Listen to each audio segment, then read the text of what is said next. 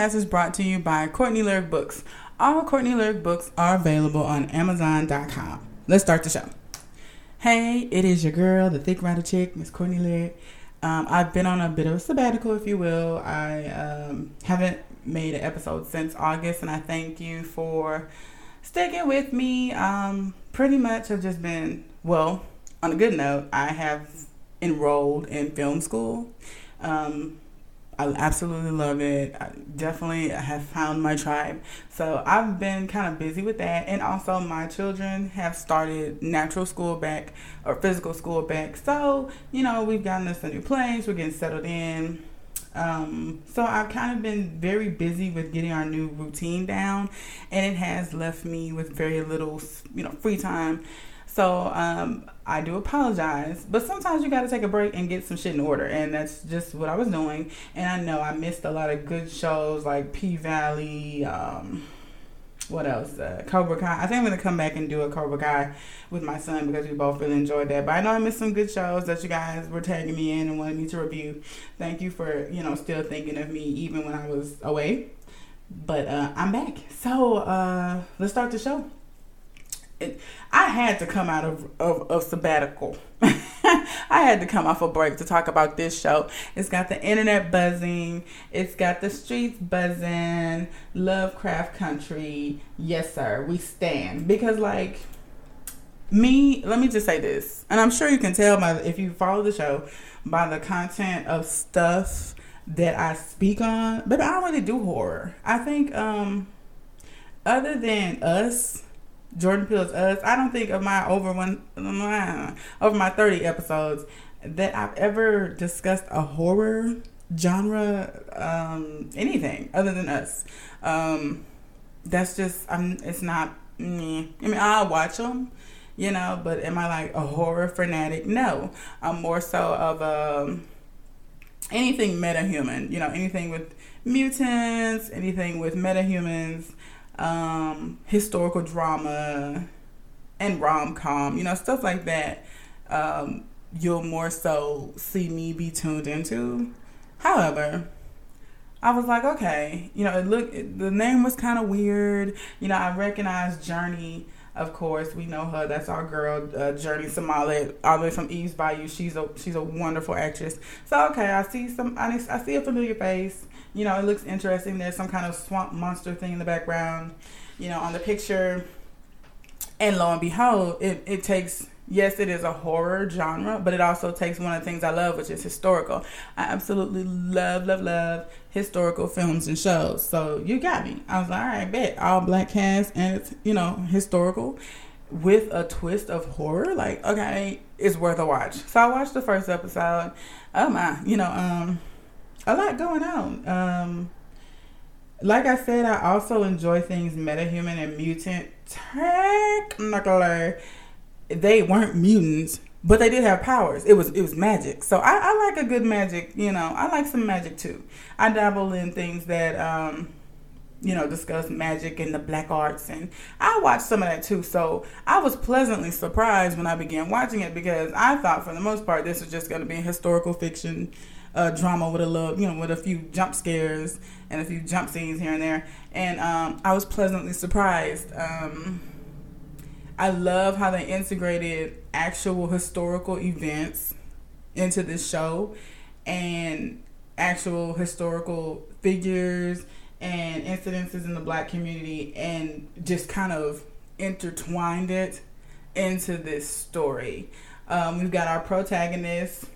They call him Tick. The writing, these names, I love them all. They didn't just haphazardly throw some names on a page. Like Hippolyta is Greek. We got Atticus Freeman. They call him Tick for short. And of course, Letitia fucking Lewis. So, I mean, it was, excuse me, it was definitely well thought out from the cast. And I probably will just have to go get on the books.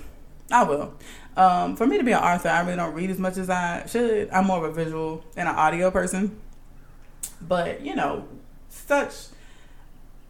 such well-written craft deserves to be indulged in as many ways as it can. At first, I was like, people are hyping this shit all the way up. So the first episode, I was intrigued, but I wasn't like hook, line, and sinker. It was like, okay, we've got these weird creatures that come out in the dark. There's this cult of, weird white people that want to find out how to become immortal. At first, I'm not gonna lie, I was a little confused. Lovecraft Country is well thought out, and I love the depiction. Everybody, it's just a nerd's dream. They're into astrology. These are smart black people, and I'm glad that is the way they were depicted, even in even in the early South, when maybe education wasn't really afforded to black people like it was to others.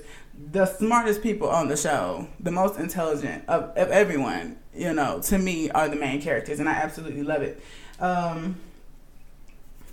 So, we've got astrology, and everybody's into it. From Uncle George to his wife, Hippolyta, to their daughter. They're about this life. They're treasure hunters, they're adventuremen, and this is all before they even discovered the magic. They are very intriguing characters to begin with. So, to me, it was kind of all over the place at first, but as it mellowed out and as the season went on, it was like, okay, I'm understanding better, because that first episode kind of caught me for a loop. I was like, all right, fine. Tick has come home. He wants to find his dad, who he's not been in contact with in forever. Uncle George is like, all right, let's do it. Letitia comes along. I had to go back and watch episode 1, but Letitia comes along. They get out in certain areas, and black people are not allowed to be out past sundown, or they're fair game. So that was a very heart racing scene where they were trying to beat it, get out the city limits before the light went down. And then we were introduced to these demonic earthworms on steroids, and it was a lot. So we come to find that they have a weakness. Good. They don't like direct sunlight, or they don't like direct light. I'm not gonna lie, I was really feeling when they ripped the white cops to shreds, because they was just racist pieces of shit. But they go to this coven. I'm gonna call it a coven, because it's people who gather together and practice magic. It's a coven. And lo and behold, it's just a lot of weird shit going on. And we progress on. For me, it got real. Okay, this is my show. Once they got back home, it was a lot of cool stuff that happened there. Letty was shot and brought back to life. And they found his dad. Great. It's so much. It's gonna be hard to wrap this entire season up in an hour, which is probably why the creators had a podcast for every episode, because it's a lot in one show. But I'll do my best. So I'll just focus on the things that I really liked. If you didn't get a chance, I can't dissect every episode. If you didn't get a chance to watch it, go back, because it's a treat. But in short, the best way to sum it up is it is a historical fiction horror drama with a hint of magic. So it's something else. Let's see what else. Tick is our protagonist. To me, he's the main character. There's also Letitia. I would say she's the supporting actress, if you will. But the show's protagonist is Atticus Freeman, and we call him Tick for short. He is an Army veteran. He was abused as a child by his father, who he's working so hard to find. He's got a lot of demons. I think, like I said, it's so well written. We like him enough to overlook the demons. But in short, Tick is really a low-key piece of shit. He's a cool dude, but he's got a lot of demons. So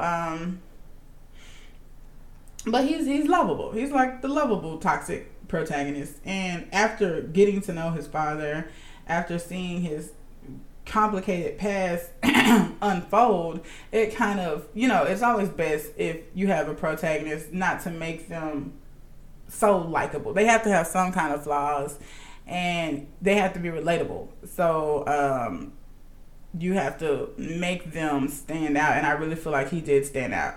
I think they did a great job in casting Jonathan Majors as Tick because he isn't just some super well-known actor. Journey, she acts so well that she got away with it. But to me, if you really want to take a sitcom or a scripted show to another level, don't just use big name celebrities, because as much as the mind will try to separate them from previous roles, now to us, Jonathan Majors is Tick. Good. That's good. We're, even though, yes, all of these actors, we have like Michael Kenneth Williams, of course he's been on different things. Journey Smollett, of course she's been on different things. Even the actress who played Hippolyta, she's been on different things. So, but they're not just, big Denzel Washington type. I didn't even realize until I sat down to do this podcast that Uncle George is Courtney Vance. That's what is my theater mama's name? That's Angela Bassett's husband. Like, they had him so did up and historized, I didn't even recognize him.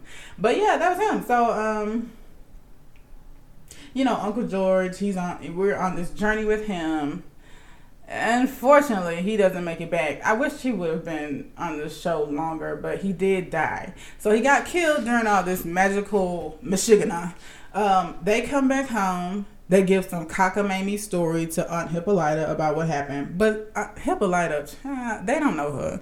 She is an intelligent, other earthly black woman. She ain't buying that shit. She knew something in the gumbo stank. So she took it upon herself to get a little, they wasn't really being straight with her because they didn't think she would understand. So she took it upon herself to do a little, she found the map. She did, went out and did some exploration of her own with her daughter. And I'm glad she got her own episode and chance to shine. In fact, her episode was one of my favorites. But it was actually one of the ones I could watch at night. Let me just say this in short. This shit was scary as the fuck, okay? As a mother, sometimes my grown-up shows, as I call them, I have to wait till my kids are asleep or after we spend our time together to watch. And naturally, since I go to school during the day, that's like at night. So a lot of these episodes, and I'm single, so I'm here by myself, and I'm trying to support Black, but I kept trying to make myself watch it during the day, but I always ended up watching it right before I went to bed, and then I had to turn on some Disney shit or something, because damn, like, they didn't help. Miss Misha Green, we stand. That's the series writer, by the way, and she also directed one of the best episodes of the series, and that was her debut. Like, that's her first time directing. Like, she is officially a shero of mine. I'm real life trying to be Misha Green. Well, my own version of Misha Green, But this show was impeccable. Talk about a way to kick the door in. If this show isn't up for some kind of Emmys, then it's then just F the Emmys, because it's a scam. It has everything. Everything. It has everything. From the clothing, to the casting, to the camera direction, to the directing, to the acting, to the script, to the special effects. It has don't get me started on the soundtrack. To the soundtrack, it has everything. If the Emmys overlooks Lovecraft Country, it's simply due to racism, because it has everything you would be looking for. But yeah, in short, the shit is scary. Like, okay, which episodes got me the most? The one, I want to say it's episode 3. I could be off.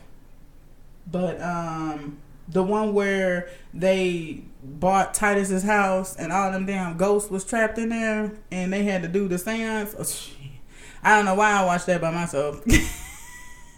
That was, ooh, yeah. Ooh. And that one, and of course, I think if you didn't watch Lovecraft Country before, I want to say episode 8, I could be wrong, but the episode with Topsy and Bopsy, that's the two, they're kind of like done up in blackface, vaudeville characters, if you will. I think they're supposed to be a representation of a character from Uncle Tom's Cabin. Either way, them shits was scary as shit. And so those two particular episodes, and also the one where Emmett Till, I think that's that episode. No, was that the episode where what's her name? What the hell name? Christina. Where Christina got herself killed in the style of Emmett Till. I want to say that episode too, but those two for sure. Like those two for sure. The one where Letitia did that seance, and we had to get Titus up out of there, so that episode with the house and the episode with Topsy and Bopsy, I don't know what kind of crack I was smoking or what made me think it would be a good idea to watch that alone at night. But yeah, them shits was scary as the shit, especially the one with Topsy and Bopsy. Like I can't think on that too hard. I don't know why. It like I said, it's everything. We must stand because you go and you get professional dancers. Like when she cracked that back band, I was, God damn it, But they're just talented like that, and the long nails, the chucks, the hair, the Joker type smiles with the teeth, the fact that nobody could see them but D. It was just, and then that song they would play whenever they showed up, "Let Me In,"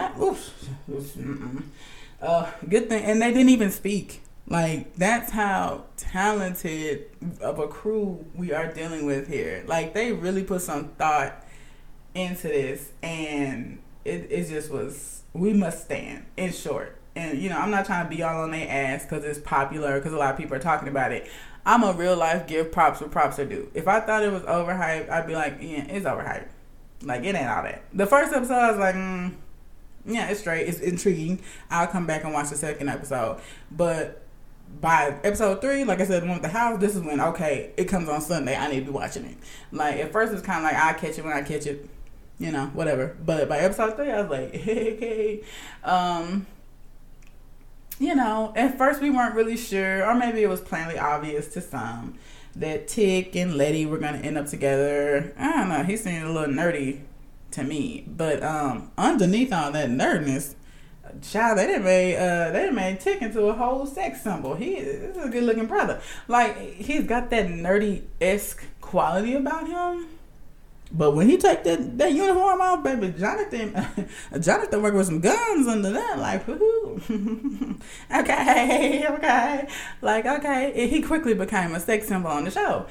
Whereas he started off as kind of like nerdy astrology geek, who used to be in the military. But, so they end up becoming a thing, which is good. But, in real time, dude is toxic AF. And let's not pretend like Letty is just some angel. She's all over the place. She's like the friend who's constantly trying to get her ducks in a row. That is her. So, Letty has a sister, Ruby.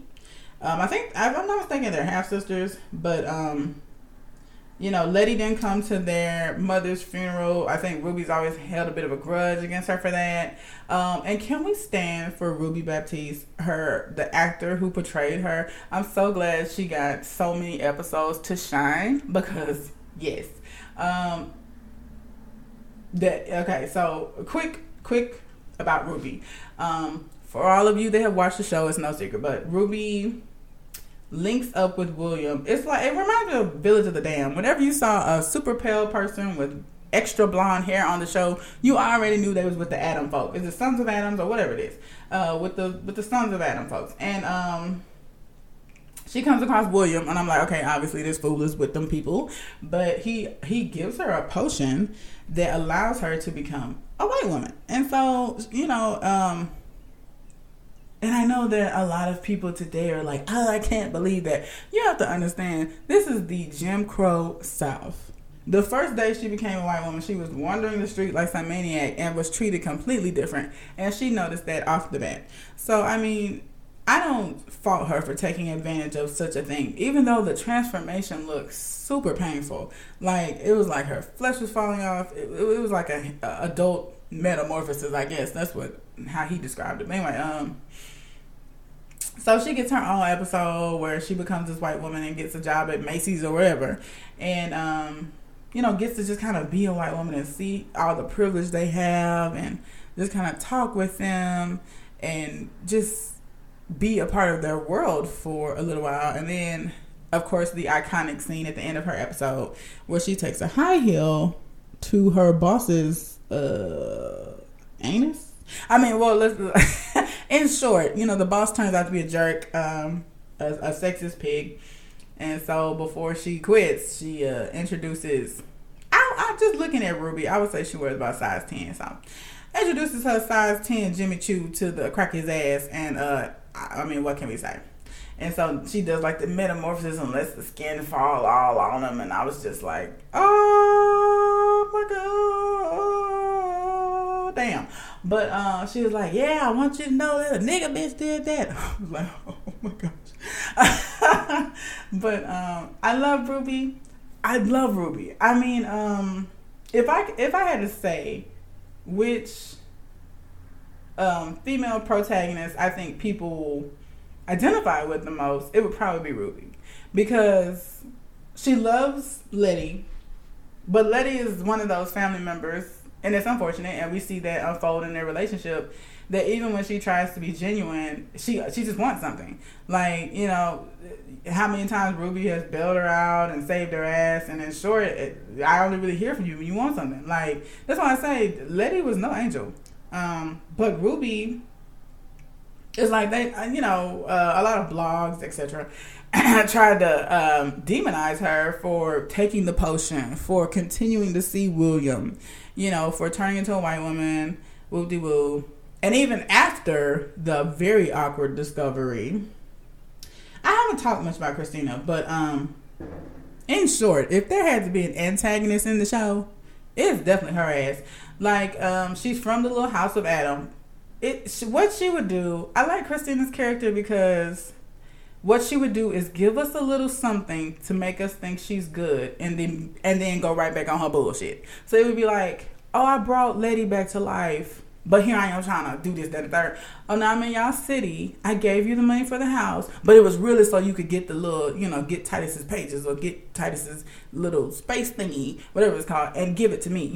She'll give us a little something and then reel us back. So she turned out to actually be William.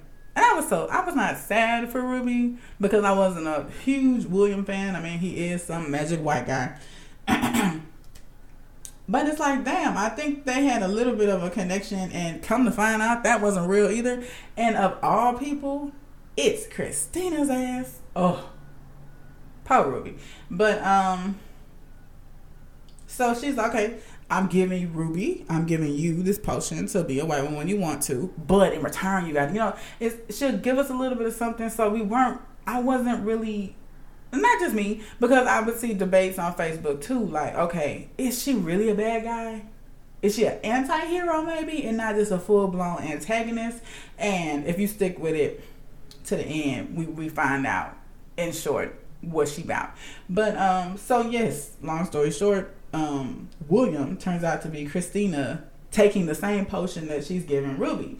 And then it becomes kind of awkward because, oh my gosh, so this, so you were pretty much effing Christina the whole time, and how, these feelings that you have for William, do you technically have them for Christina? And does the feelings that William had for you, was that technically Christina? So a lot of people were on Facebook debating, does Christina really love Ruby? Are they a lesbian couple? Like, how would we define, should they continue on? Is it a beautiful thing, or is it just some weird shit? Me, personally, I was on the weird shit line, because it's like, okay, what?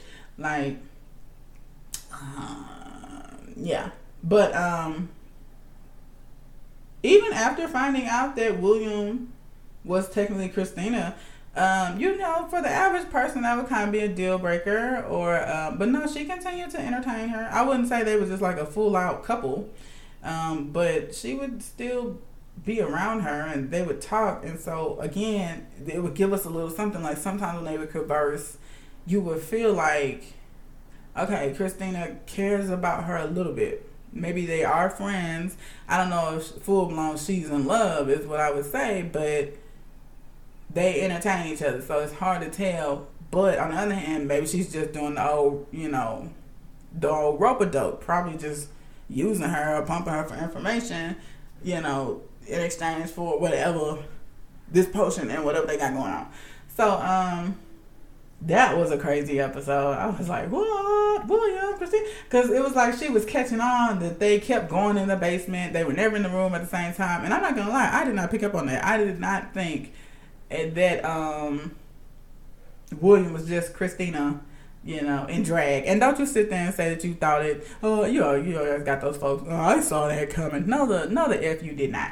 But anyway, so while Ruby's got her own thing going on, they've got their own thing going on. They're trying to find these pages. They're trying to do this. They're trying to do that. It's so much. It's hard to condense into an hour.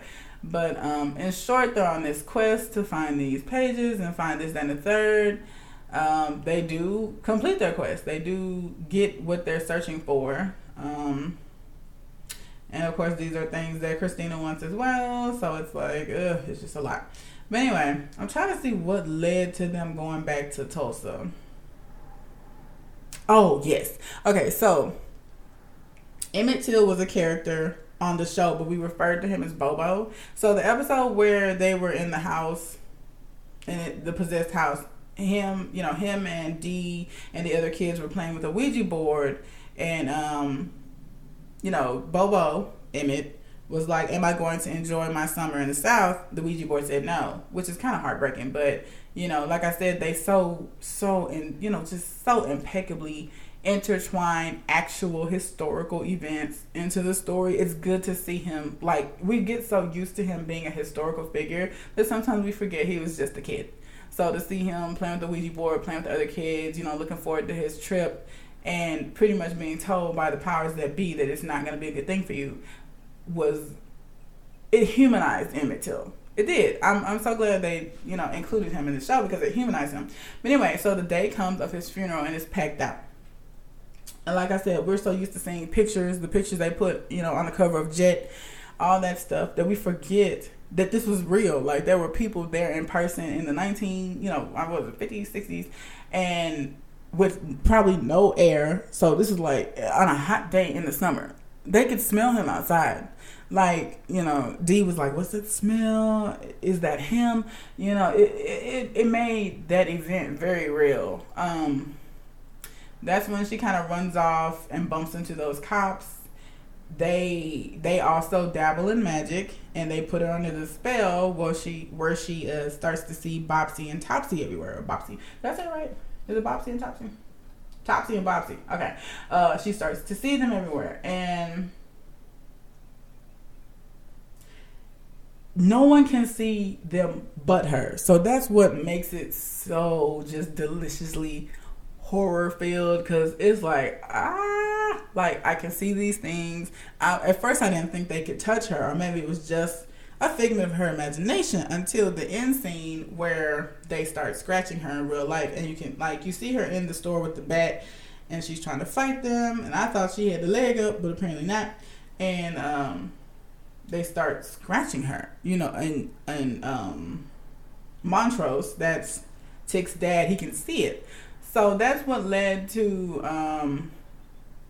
them going back to Tulsa.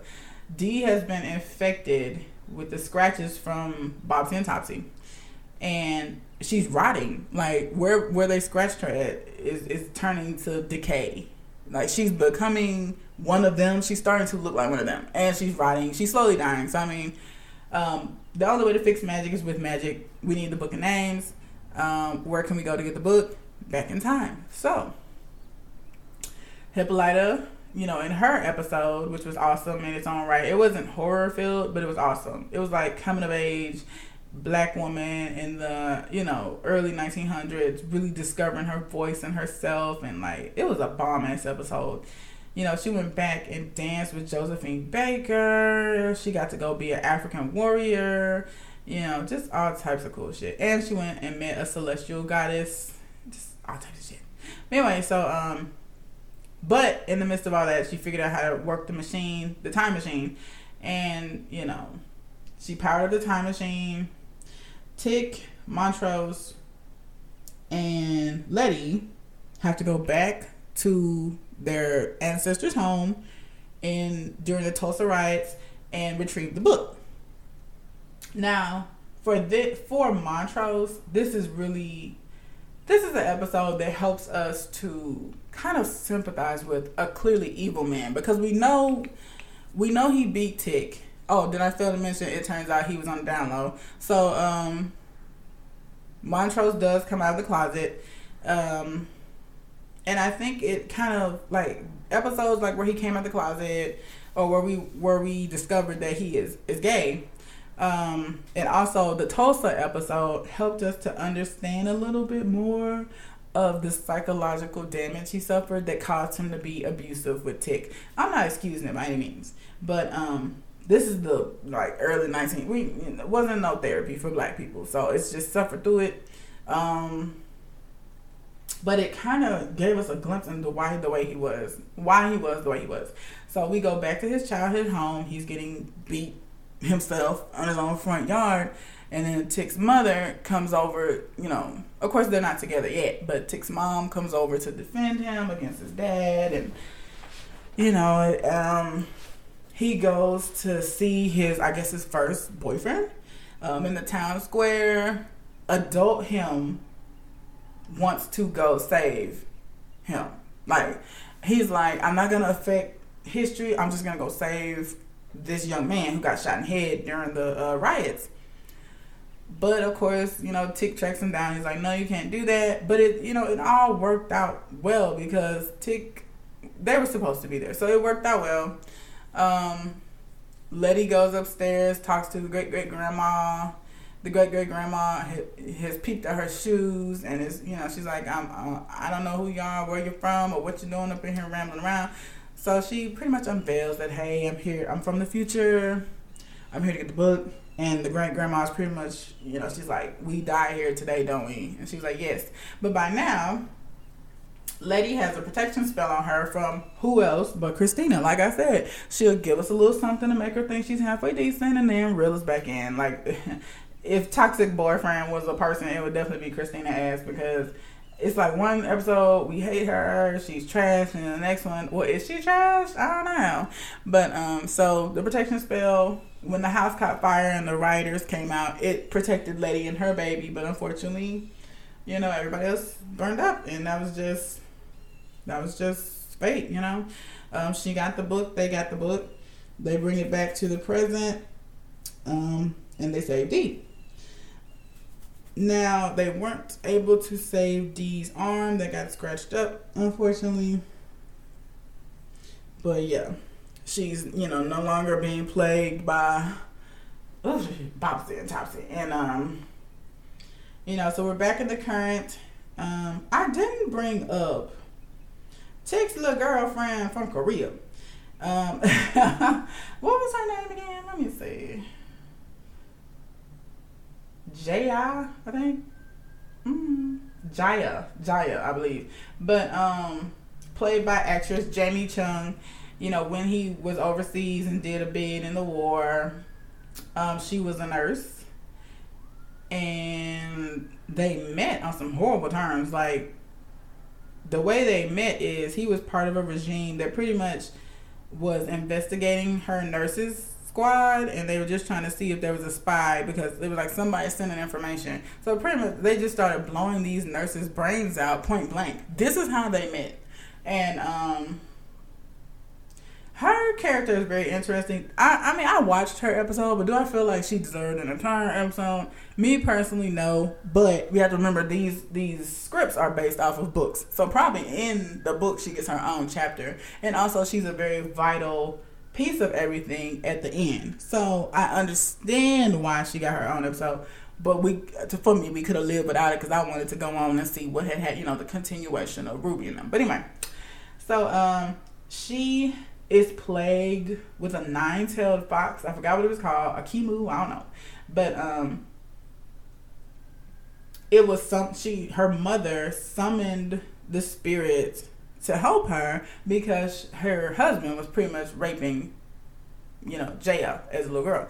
So the help that they receive is the Kimu, or I'm probably saying this wrong, but the 9-tailed fox pretty much, I guess, possessed. Do we like that term? Okay. Pretty much possessed her. And in order to become herself again, she has to sleep with and take the souls of 100 men. So she would find, bad men, soldiers on the bad side, not very good men anyway, creeps, that we could all live without, At least she was kind of selective, and take them back to her, dojo or whatever, and seduce them, and then her tails would kind of come out, because at first I was like, what is that? But yeah, they were tails, so she's a fox. But anyway, they look like long brown worms, but they come out and they go into the person, and for a moment she gets to see everything, like their future, the past, everything up until the time they die, which is now. But and then they explode, so she has to do that 100 times to become herself again. But after a while she's just like, I ain't feeling this. So anyway, but that's where she comes into play. And then Tick and his regime were about to kill her, but her best friend at the time intervened, and she was like, I'm the spy. So they took her off, and it was understood she was killed. They meet each other again. She's pretty much good on some revenge. She's like, I'm gonna find them when I'm gonna kill them. And lo and behold, fate has brought them together. Tick gets injured some kind of way, and he's back, in her care. Now, he doesn't recognize her, but of course she recognizes him. And lo and behold, they start to kind of fall for each other. They just start discussing a book, a movie, or something, and he sets up a very lovely date. I'm about effort. I'm an effort girl. So the fact that his injured ass was able to set up a screen and all this jazz because she said she enjoyed the movies, and pretty much just set up like a personal movie for the two of them, was really cute. So it's like, how can you hate this guy? But on the other hand, he did blow my homegirl brains out. So, she unveiled that to him, that I know you killed my best friend. And he's like, how long have you known? Why didn't you say anything? Blah, blah, blah. But they still work it out and decide to keep going. So at this point, she is in love with Tick. She tries her best to control the tails, because they just kind of come on out. But, because they had sex a few times, and then finally the tails kind of eased down. She was like, no. She was trying to fight them out. Of course, Tick is like, what? What the fuck? And she's like, go, run. So, yeah. And, he wasn't very understanding of all that, and the relationship was over. But she did get enough in him to see that he was going to die. Now, since she didn't kill him, I guess technically she saw his future. So, speed up to where we are now. And she flies over here to, I saw a vision, you're going to die. But she had no answers. So I'm like, she could have really wrote a letter, but I guess love, And by now, Atticus and, Letty, they got their thing going on. In fact, Letty is pregnant. He don't know yet, but she knows. But yeah, Letty pregnant at this point. So then she shows up and she's like, and she's like, 'cause you love him, don't you? Like, Letty acts like some real big badass, Billy badass, but she was a virgin. So Tick is like her first everything. First baby daddy, first, all this jazz. So they really built a bond, and now they're making a life. So, but they have a lot of back and forth, like, what can I say? They romanticize the shit out their toxic relationship, but yeah. One episode she packed his bags and was like, get out, and then when he proceeded to get out, she was like, well, now, where you gonna go? Did you not just pack his bags or not? But anyway, so we're coming to a close on season 1. A lot of magic stuff, and just Ruby, like I said, she's still entertaining Christina to a certain degree. We're still not really sure, if she's horrible or not, because she keeps helping along the way. But she never has shied away from, look, my goal is to become immortal, and eventually I'm going to need Tick's blood to do that. But Ruby is so, I don't want to use the term brainwashed, but, I don't think she could just see all the way past Christina's, because we couldn't, it was so well written, and then Christina is such a blank slate, She's not a very emotional character. We didn't really get to see her cry or, get super mad. She's very nonchalant about it all. Her eyes are big. They stay book. They did really good with the casting. Whoever that young lady is, she plays that role very well. The one kind of human moment I thought she had was when she hired those guys to kill her. Now, of course, as we're watching it, we don't know that. I'm like, what the fuck? They just start punching her and shoot her. And then I see when they pull out the fan, because her and Ruby had a conversation the day Emmett died. The day of Emmett's funeral. She was like, a 14-year-old boy did this, then the third. He died. Do you feel anything? I guess she was just hoping that somewhere in there was some humanity. If we gonna be together in this awkward situationship, I gotta know that you feel my pain as a black woman. And, Christina was straight up, I don't care about this shit. And so then when the guys unveil, they're like, who would want to die like that?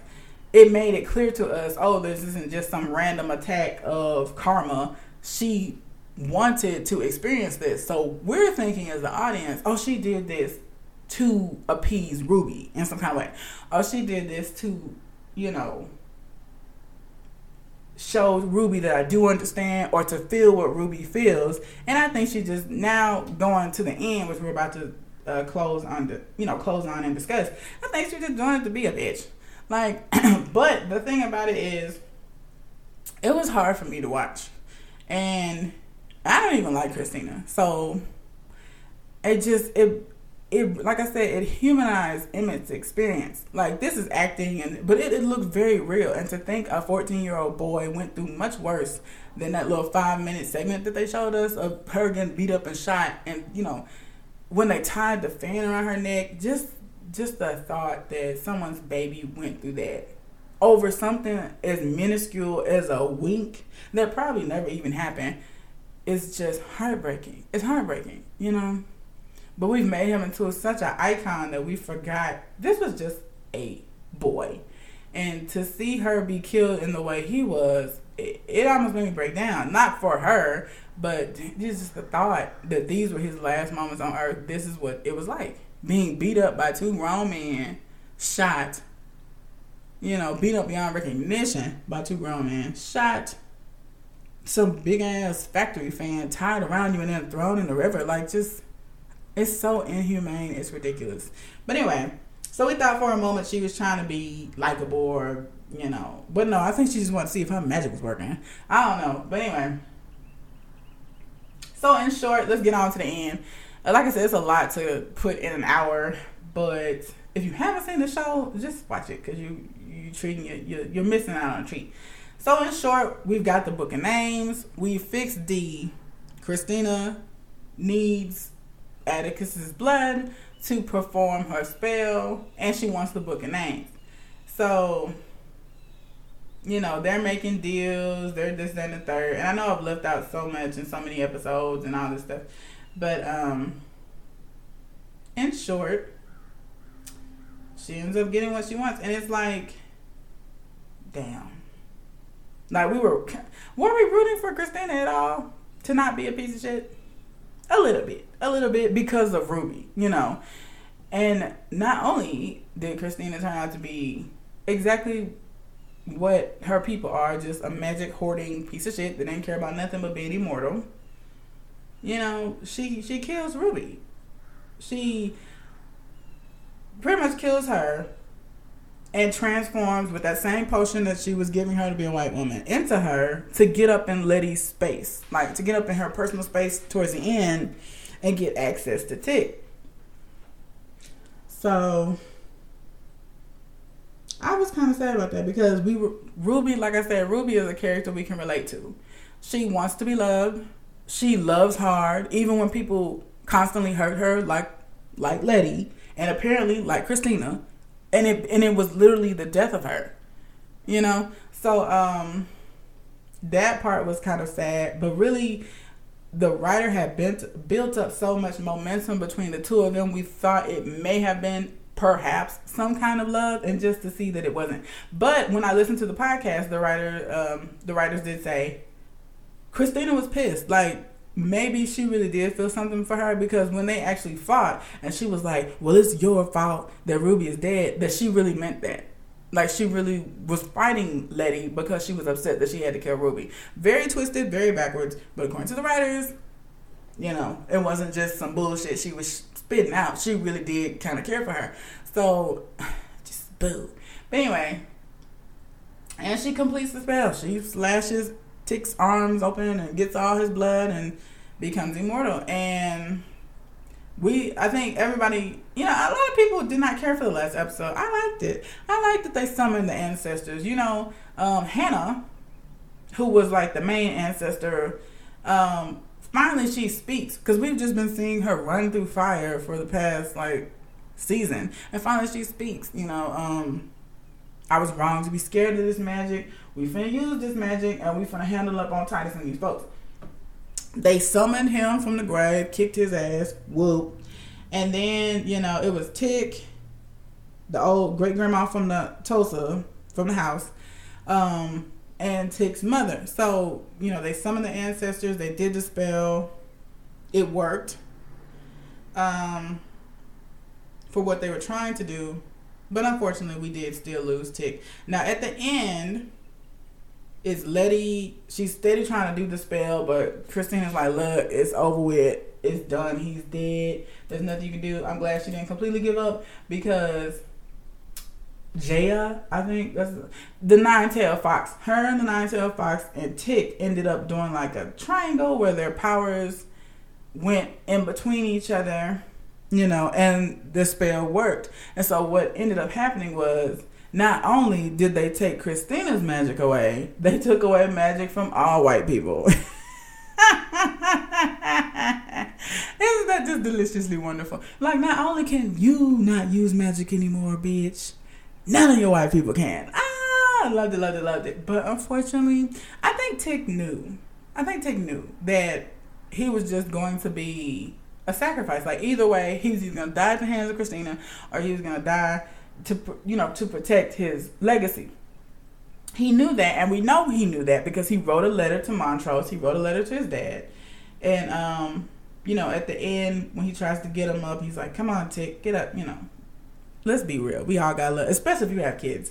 You know, we all got a little bit teary eyed because it was like, come on, Tick's gone. Like, he's dead, and he writes him a letter. He's like, I know you might feel like you failed as a father with me. Take care of my son. Protect my son. This will be the second chance to be a father that you never had. So he wrote this when he was alive. So I'm pretty sure he just, you know, he kind of knew that it was going to come down to this.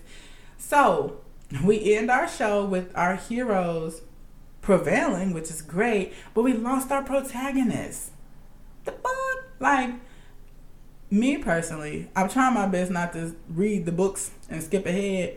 But for me as a writer, because he is our main character, like, he is the main picture on the poster. So for him to just be killed off, I don't buy it. He's going to come back some kind of way in season 2. And whether it's just in flashbacks or as a ghost or something, because love Journey, love Letty. But can Letty carry the entire show as the new protagonist while Tick is just somewhere dead? No. We already lost Uncle George. Now, if the writing is good enough, which I believe it is, yes, she can carry the show, but some kind of way. We done conjured up 85 million people throughout this show, and we can't get Tick back? No. He gonna come back some kind of way in season 2. And I'm excited about it. I can't wait to watch it. Like I said, if you haven't tuned into the show, it's a real treat. Would I rewatch it to get more details? Maybe with someone else. I learned my lesson. Like, I am not gonna lie. That episode with that house, oh my Lord. And the dang on Bopsy and Topsy. I keep mixing the name up. I think that's it. Topsy and Bopsy. Oh, Jesus. They did that. Okay? Real life scary, I'm telling you. That was the Jigabobo episode. So all of that was the episode where they were at Emmett Till's funeral. Very good stuff. And you know who directed that? Misha Green. Remember I told you she only directed one episode, and this was her first This is her debut, and I think without fail, this is the most popular show because those two characters have gone viral. So this is the most popular episode of the entire series, and not only did she write it, bam. I mean, there are other writers too, but she's like the main writer. She directed it, so love. We stand, Misha. You did that, like. People have been kind of associating the show with Jordan Peele. He's just a producer. Like, for real. He's just throwing money at it, which is fine. Thank you. Good. But the brainchild is definitely Misha Green. So, and the one episode she did direct was that one, which I think, thus far, is the scariest episode yet. The house was pretty scary, but that one now, oh, goodness. But anywho, thank y'all for joining me, and I know I might have went a little bit over time. I'll try to keep it at 45 minutes, but I mean, it's hard to condense such an excellent, just black excellence in short. Like, we stand. You've got history, you've got horror, you got drama, you have love, you have twisted love, you have fantasy. Like, you cannot beat that with a stick. Like I said, if the Emmys, if they not knocking down Emmy doors, I don't know what, because I have not seen anything else quite as intriguing on TV in quite a while. So, thank you for joining me, and God bless. Have a good day.